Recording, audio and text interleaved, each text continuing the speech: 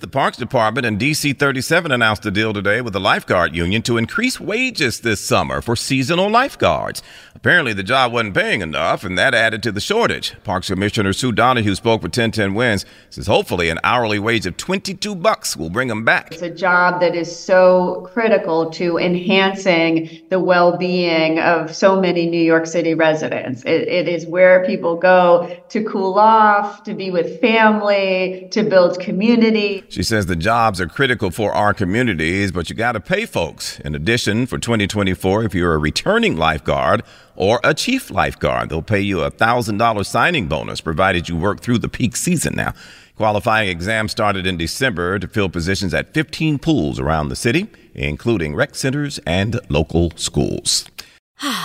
Spring is a time of renewal, so why not refresh your home with a little help from Blinds.com?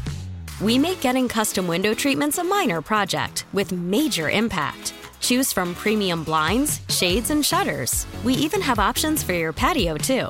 Blinds.com invented a better way to shop for custom window treatments. There's no pushy salespeople in your home or inflated showroom prices. Our design experts can help you find the perfect window treatments on your schedule. We'll even send free samples directly to you.